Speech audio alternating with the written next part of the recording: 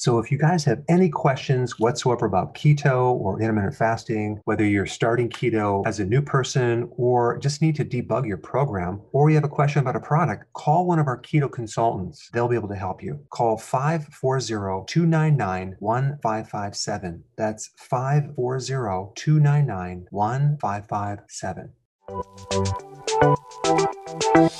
Welcome to the Dr. Berg's Healthy Keto and Intermittent Fasting Podcast, where Dr. Berg takes you on the journey for the truth about getting healthy and losing healthy weight.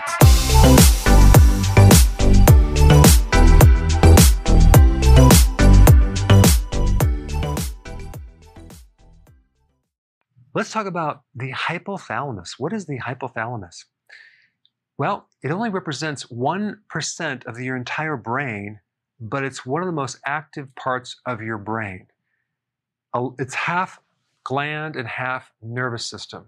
It's half endocrine system and half autonomic nervous system. The endocrine system makes actual hormones as its communication, and then the autonomic nervous system uses neurotransmitters as its communication. And this includes both the flight or fight sympathetic nervous system and the parasympathetic, or rest and digest. You can kind of look at the autonomic nervous system as not necessarily an on-off switch, but a dimmer switch, because so it turns up gradually certain functions and turns them down, like in blood pressure, right? You just kind of go up a little bit or come back down. And so the hypothalamus controls a lot of things: urination, appetite, temperature, stress, reproduction, fluid, salt, glucose levels, sleep cycles, metabolism, smell, blood pressure, thirst, growth, and sex. So the hypothalamus really is all about homeostasis, because here you have all these sensors on the surface of your body. You have sensors in your blood vessels to measure blood pressure. So you have these little sensors in your tongue that will tell the rest of the digestion what's coming down to be able to prepare for that. Enzymes, acids, bile salts, things like that.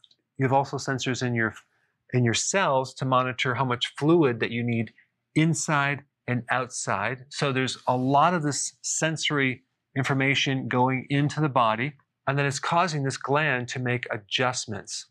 So basically, this gland is part of homeostasis. It's like a thermostat that either increases or decreases the function, but the overall goal is to keep things at a constant. Okay, so it's all about balance. It's all about energy balance. And when I'm talking about that balance, I'm talking about, your temperature being 98.6. Also, there's certain amounts of electrolytes inside and outside the cell. Your glucose should be at a certain constant level. You should sleep for a period of time. Blood pressure, 180/60. So the goal of the hypothalamus is to respond to sensory information that's coming in from the environment, to make adjustments to the entire body and adapt to what's happening out here for the goal of creating homeostasis or balance. So let's say it's hot outside, right? Your body's going to start sweating to adapt to that temperature so we're not overheated, so we can do a cool down. Like, let's say, for example, we're going to run up a hill. Well, we need to quickly increase the blood pressure to make sure that we have oxygen up to our brain, because if our blood pressure doesn't go up, there's not enough oxygen to run to our certain parts of our body, and we'll collapse. And so the hypothalamus is really a mini computer, and it sends its information down to the pituitary, out to other glands, and that's the endocrine system, as well as through the autonomic nervous system. Now, what's interesting about the hypothalamus is that you can develop inflammation in the hypothalamus.